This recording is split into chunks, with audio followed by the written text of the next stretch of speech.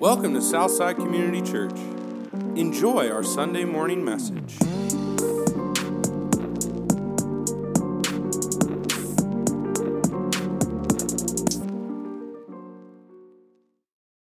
Good morning. Well, sometimes you play injured, and appreciate my sweet wife coming in here and taking one for the team this morning and singing through that. But when stuff like that happens, it's we kind of embrace it. Southside, that's kind of a Southside thing. We just embrace and expect not everything to go perfectly right. And we also like it that our services are not perfectly polished, because you could spend a lot of time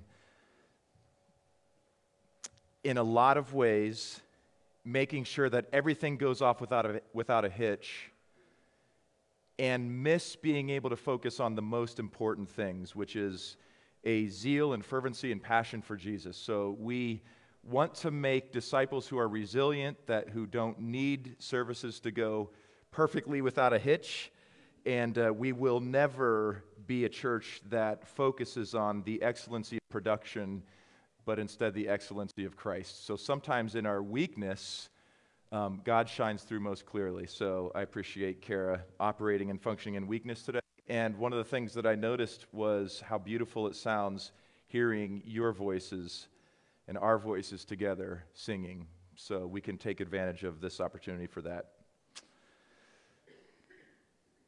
My Aunt Ruth is a wonderful musician. She plays multiple instruments. She has played organ and piano for her church I think she played for decades. She taught music. And she married a man named Todd. Todd is also a very gifted musician, like incredible. And I was thinking back this week to a time we were in, I think Julie and Nicole and I were all in Ruth and Todd's house. And they were both playing together the piano, right? And Ruth was singing Majesty. They were both playing, and it was harmonizing in the way that it just sounded so full and beautiful. We were just looking at each other like, this is heavenly. This is incredible. It sounds so beautiful. What's particularly interesting about that is that Todd is 100% completely blind. Like, not legally blind where you can still see images walking around like trees, but 100% blind. Nothing. Zero sight. Imagine, I went over to Ruth and Todd's house on a hot August day where the sun is just blazing bright. Like the type of blazing bright where if you don't have like dark brown eyes, you go outside and you're just blinded by how bright the sun is. Is anybody on a day like that, you just start crying? You have like light green eyes. You just start crying when you go outside and it's really bright. You start getting this ocular headache, like it is way too bright outside right now. Imagine it's one of those days. And I bring Todd outside. And I tell Todd, look up at the sun. Look up how bright that sun is. No matter how bright the sun is, he ain't seeing a thing. He will not see the sun. It doesn't matter how bright it is because he is completely, utterly blind. Everyone in this room was born completely spiritually blind. And Hebrews 1:3 describes Jesus as the radiance of the glory of God.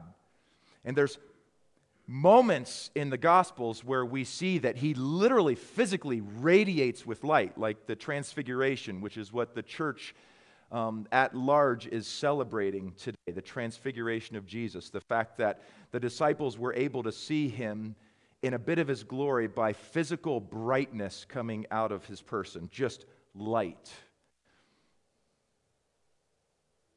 But if Jesus stood in front of us in our natural state, when we're born in spiritual blindness, and Jesus stood in front of us in all of his glory. In our natural state, we wouldn't see his glory. We would just see him as a regular man. The problem is our spiritual blindness. There's another problem, though. And that is, there's a very dark figure in Scripture who is wandering around the earth with malicious intent. And here's what he's doing. When someone is trying to show a friend the goodness of God in Christ through the gospel, when someone is sharing this good news, gospel's good news, it's meant to be shared, it's meant to be told, it's about a real historical event that actually happened, that God accomplished for us, that we might live with him forever, we might experience this salvation, which is quality and quantity of life.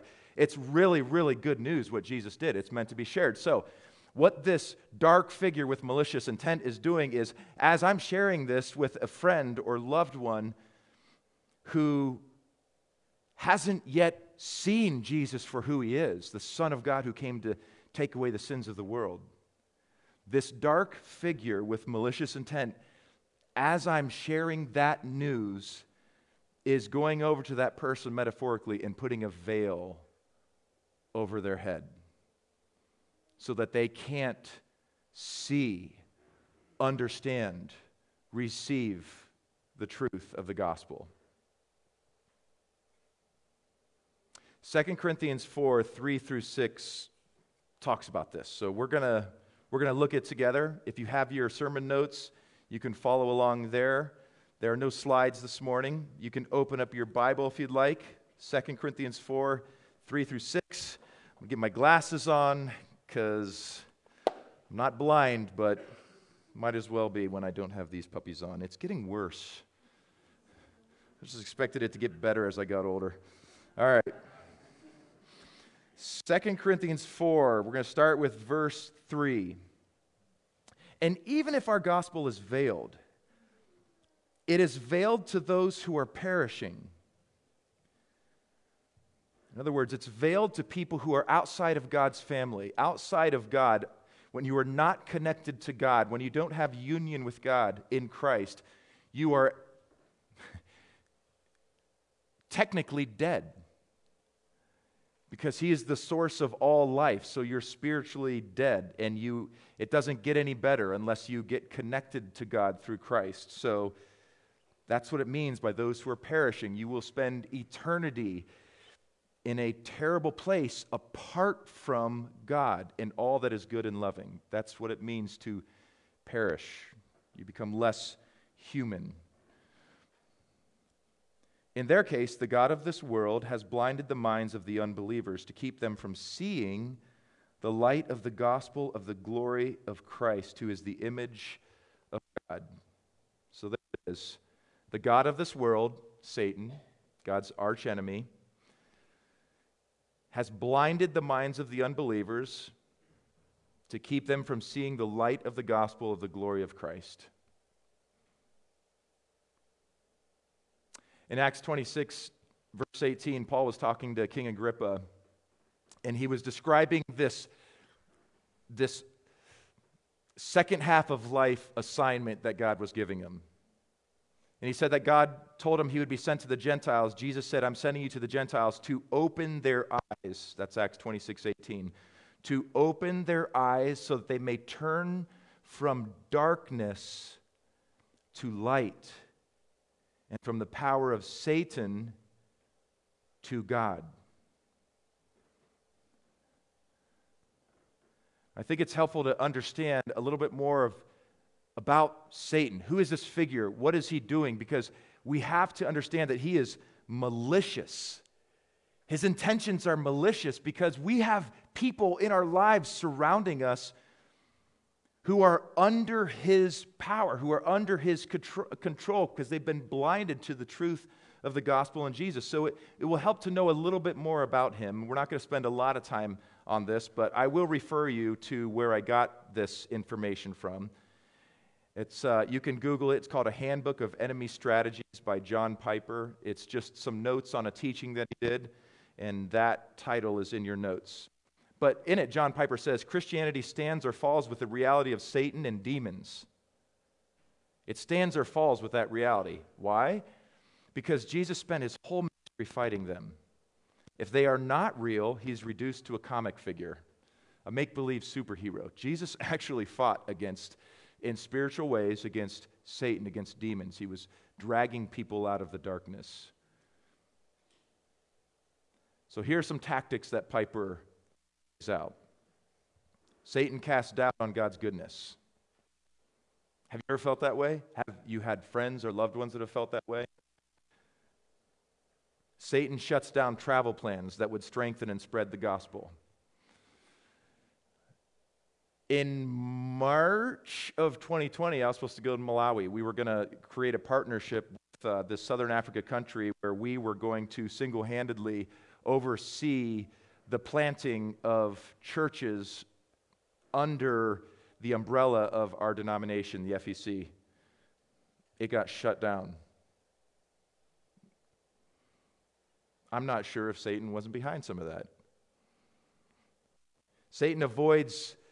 He forces us to avoid inner need by removing external trouble. That's why when someone's going through difficulty, we'll talk a little bit more about this later, but sometimes the worst thing that you can pray is make it easy for them, fix their situation, smooth their life out. That's not always the best answer, because then it makes it appear as though we don't actually need God's help. He blinds the minds of unbelievers. That's today's passage, 2 Corinthians 4:4. He misuses Scripture. He twists it and makes it sound like the people that wrote Scripture were bigots or idiots or hypocrites, which they were, and we are too.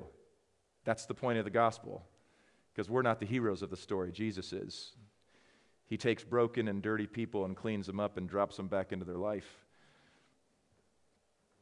Satan causes dissension over doctrine and causes rifts in churches. We don't see that much today. He takes advantage of unresolved anger. I'm sorry, that was sarcasm. He takes advantage of unresolved anger. He promotes pride. Yeah.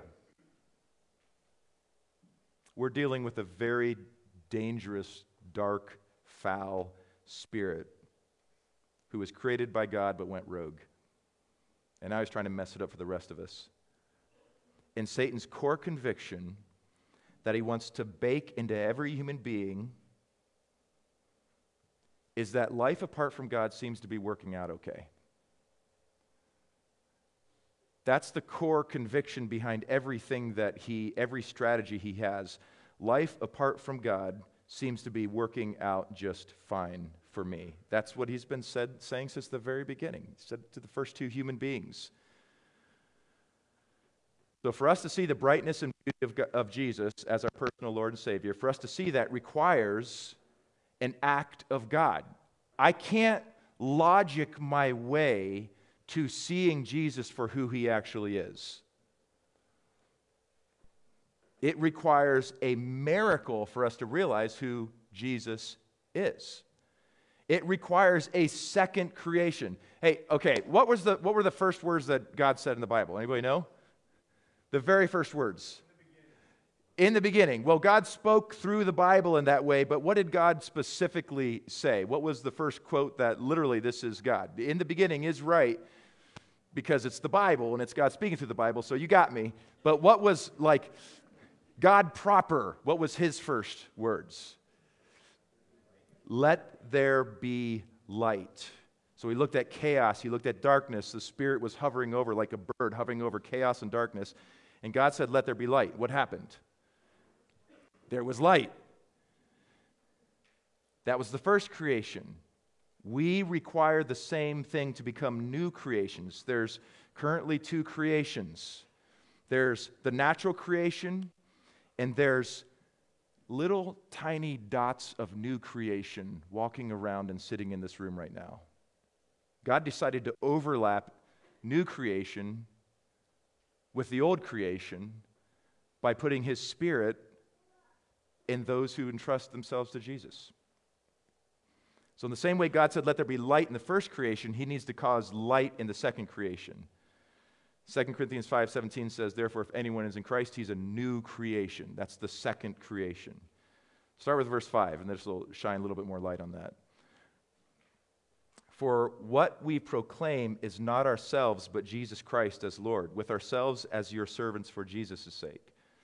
For God, who said, let light shine out of darkness, has shone in our hearts to give the light of the knowledge of the glory of God in the face of Jesus Christ. He is, what did he do? He has shone in our hearts to give the light of the knowledge of the glory of God in the face of Jesus Christ.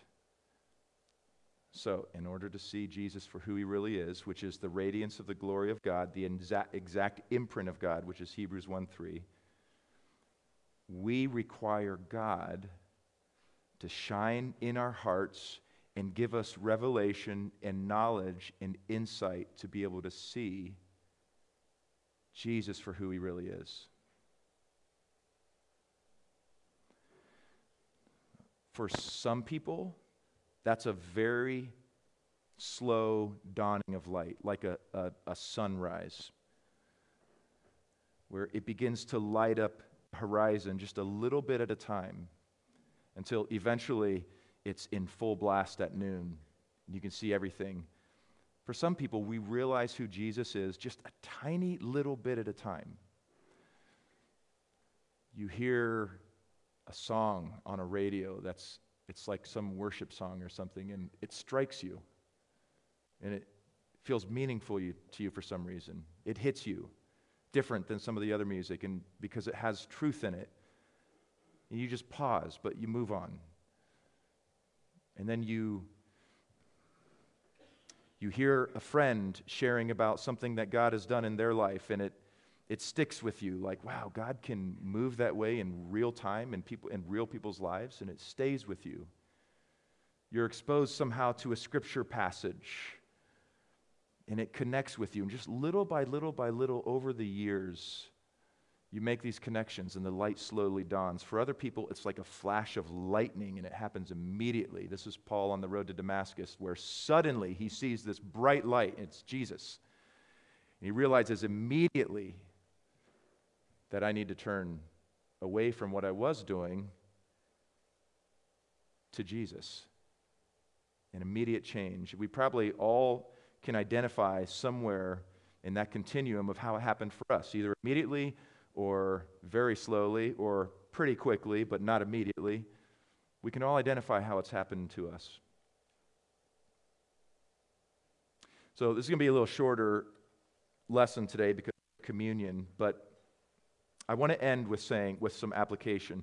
What do I do if I or a friend of mine, this is in your notes, hasn't yet been given the light of the knowledge of the glory of God in the face of Jesus Christ? In other words, what if I have a friend, or what if it's me? And I always hope that there's people in here who are still exploring, because we want to be a safe, gentle place for you to explore some difficult questions about God and about what he's done for us without sensing any condemnation, any pride on our part. You know, the only reason we know anything is because God has given us insight as a gift, and he's willing to do that for you too. So, how can I approach this situation if I don't yet, or if a friend of mine doesn't yet see Jesus for who he really is, considering that it takes an act of God?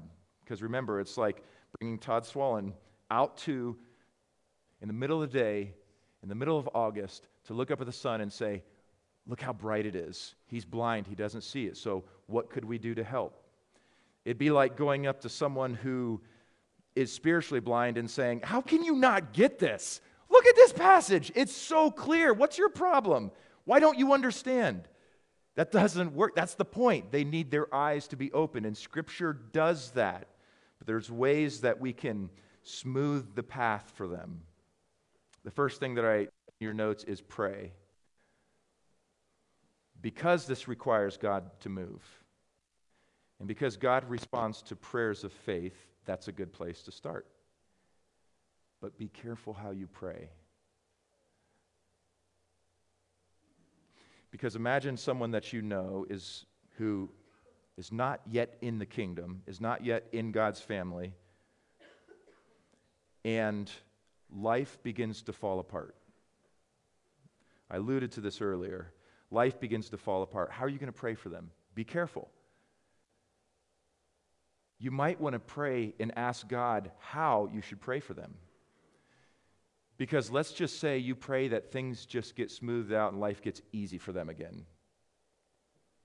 And let's just say that God was planning on using that struggle, like He often does, to get them to surrender control of their life, to turn to Him because they can't fix this situation. It might be their failure that they need to learn to surrender to God. It might be me failing to let me see that I need to learn to surrender to God. So don't pray for easy living for them. God can and will use a struggle. When I went through a time of rejecting God in college and things started to fall apart for me, it would have been unhelpful for a community of people just to start saying, hey, just help God, or just help Greg start making really good decisions again. Just help him to get out of this mess that he's got himself into. Don't let things like get really hard for him. If people would have been praying that way for me, it would have been completely helpful, because it was in the middle of the pit of despair of those moments that I realized I can't fix this. And I think there were probably people praying, allow him to continue to experience the fruit of his own decisions until he sees there's only one way out. This is a quote from Bill Dogdrum. My wife and I heard this last night or yesterday on the way home from sectional swim, and I said, oh, can you text that to me? Here's what it is. You ready? This is so good. Bill Dogdrum, Dog Wisdom. Our belief of what we think God should do often blinds us to what God is actually doing. I'm going to say it again. Our belief of what we think God should do often blinds us to what God is actually doing. So pay attention. Be attentive to how God is working in the hearts of the people around us. Maybe He wants them to fail.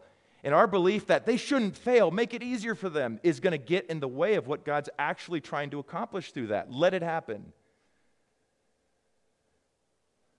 Here are some ways that we can consider praying before we go to the second thing. Ephesians 1:18 and 19, the NIV says, I pray that the eyes of your heart may be enlightened, in order that you may know the hope to which He has called you, the riches of His glorious inheritance in His people, and His incomparably great power for us who believe. It's a good way to pray. If you are figuring this thing out and you're still skeptical, or if you know someone that has, you can pray. Enlighten the eyes of my heart. Open my eyes. Jesus, you healed it. You healed blind people, physically blind people, and opened their eyes. Do the same thing for me spiritually. Acts 16:14. That one who heard us was a woman named Lydia from the city of Thyatira. No idea. A seller of purple goods, who was a worshiper of God. The Lord opened her heart to pay attention to what was said by Paul. That's why I only measure, I have this memorized, but only the second sentence. And I just realized why I only measure the second sentence. There's a hard word in the first one. All right. The Lord opened her heart to pay attention to what was said by Paul. So you have this lady, you have this who was a big player. I mean, she hosted the Philippian church, which was probably 12 to 15 people, and most of them women. Big player. Did a lot, gave a lot for the kingdom. Hero. If there are people hero in the Bible, the main hero is Jesus, obviously, but if there are people heroes, she's probably one of them. And it happened because the Lord opened her heart to pay attention to what was said by Paul. In other words, I can pray for that every Sunday for our gathering, that God would open the hearts of people to actually pay attention to what God is saying through His Word. That's a great way to pray. And finally, then He said to His disciples, this is Matthew 9:37-38, the harvest is plentiful, but the laborers are few. Therefore pray earnestly to the Lord of the harvest to send out laborers into His harvest. If you have loved ones who are far from God, you can pray that God would send them winsome people that they can relate to, that don't feel crazy to them, that feel normal. that have a sense of humor or an ability to relate easily, that are personable and can articulate beautifully the message of Jesus in a way that they will understand. I mean, you can pray that. Number 2, this is the last one. Always be alert to opportunities and ready to share the reason for your hope. That's 1 Peter 3:15. And this is, again, pay attention to what's happening in the hearts of the people you care about. You know, when you have someone who is not quite ready to surrender their life to Christ, and you go to them with your guns loaded, and you barrel over them with Scripture, you're probably going to create more resistance. The most harmful evangelistic moments in my life have happened when, out of frustration, I've tried to force feed friends Scripture. I'm just going to sit, you're going to hear it. You're going to hear it from me today. Sit down and listen. That's so silly.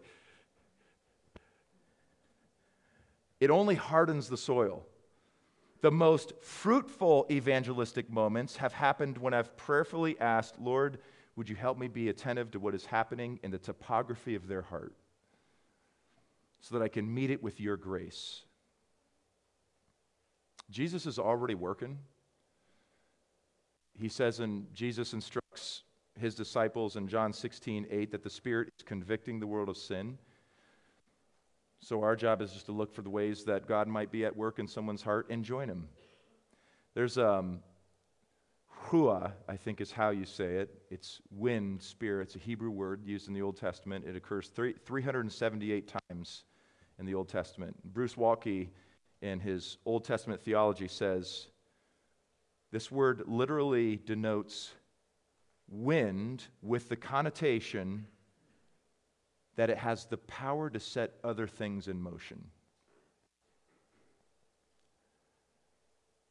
In other words, you're looking, asking, praying for ways that the Spirit is setting things in motion in the hearts of people that you care about to see if there's an opportunity for you to partner with God in that.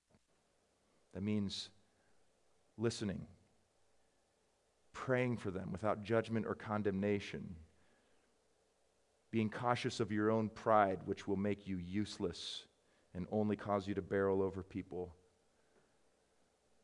It involves being gentle. It involves being curious. It involves asking more questions than giving answers. It involves being attentive. Now, ready to share. By that, I don't necessarily mean to have a canned gospel presentation ready. I still believe those have a place, but I also think a canned presentation can sometimes cause us to miss the nuance of the opportunity because it makes it mechanical instead of personal.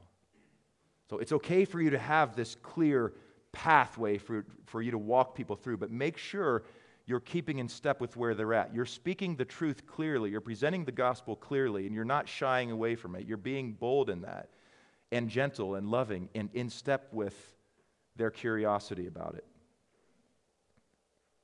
And the way that you do that is saturate yourself with gospel truths from Scripture and depend on the Holy Spirit to give you the words and direction in the moment. So you fill yourself up with gospel truths, and then it comes out gently through discernment in the right way, at the right time, with the right person. If your heart is overflowing with wonder and amazement at the gospel of Jesus, you'll be equal to the moment to speak it in a natural way.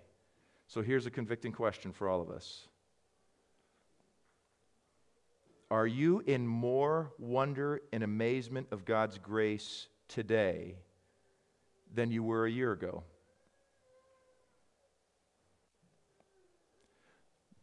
Not, have you learned more about the Bible this year? We had a conversation about this. We had a John Owen night, and Owen's huge on communion with God, which means relating with God in a way through our union, which is permanent, communing with God in a way that raises our intimacy, affection, and love for Jesus because of His grace extended to us. So, are you in more wonder and amazement of God's grace than you were a year ago? And whatever your life situation is, it's designed to enable that to happen no matter what the life situation is. Are you more in awe of Jesus? If you, don't get me started, Jay. Don't get me started. I love that. But wow, if there was ever a worthy amen movement in the history of Southside, it would be right there. Because if that stops, this thing becomes dead. It becomes lifeless. It loses power. And we don't really do much impressive for the kingdom. Are you in more wonder and amazement of God's grace today than you were a year ago? And if so, how so? Nothing becomes dynamic until it becomes specific. So how so? You might be saying, yes, I am. How? How are you in more wonder of God's grace in the gospel of Jesus? Are you really?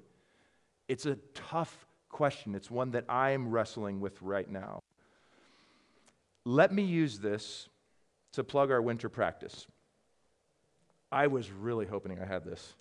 That was really scary because I was reaching in here for this. I couldn't remember if I put it in my pocket. All right. Our winter practice is you get a 4x6 card and you write a verse on it and you walk around with it and you read it multiple times a day and you ask God to allow it to be baked into your DNA as a disciple of Jesus. And you think about it a lot. This is one of the ways that you can hyper increase the wonder of the goodness of God in your life. So I was doing Psalm 103, 13, and 14, but you're allowed changing it as long as you've done it for several weeks. So I have a new one, and it's 1 Chronicles 16:11. It's seek the Lord and His strength, seek His presence continually. And I'm sitting with a few questions right now, and one of my questions is, what would it look like if I actually took that seriously? Not just church sermoned it, like, yeah, that's a good thought, but actually, like, took it seriously. If I actually sought the Lord's presence every now and again, a few times a day, once a week, continually. A weird thing happens when you begin to seek the presence of the Lord continually. He communicates His love to you. And the gospel becomes a part of you. So that when an opportunity comes to share the light of the gospel in a winsome, loving, clear way with someone who the Spirit is working to remove this veil, you're so full of the goodness and wonder of Jesus, it just comes out of you. You don't have to wordsmith it. You don't have to think about saying it perfectly. You don't have to have a plan. You don't have to have memorized a presentation. You just love them with clarity and truth in words into the kingdom. That's the privilege that God has given us. All right, that's what we learned today. Satan is hard at work attempting to veil the message of salvation in Jesus, the radiance and exact imprint of God, and our responsibility is to partner with the Holy Spirit in removing that veil. Thank you for listening. Check out our website at southsideworcester.com.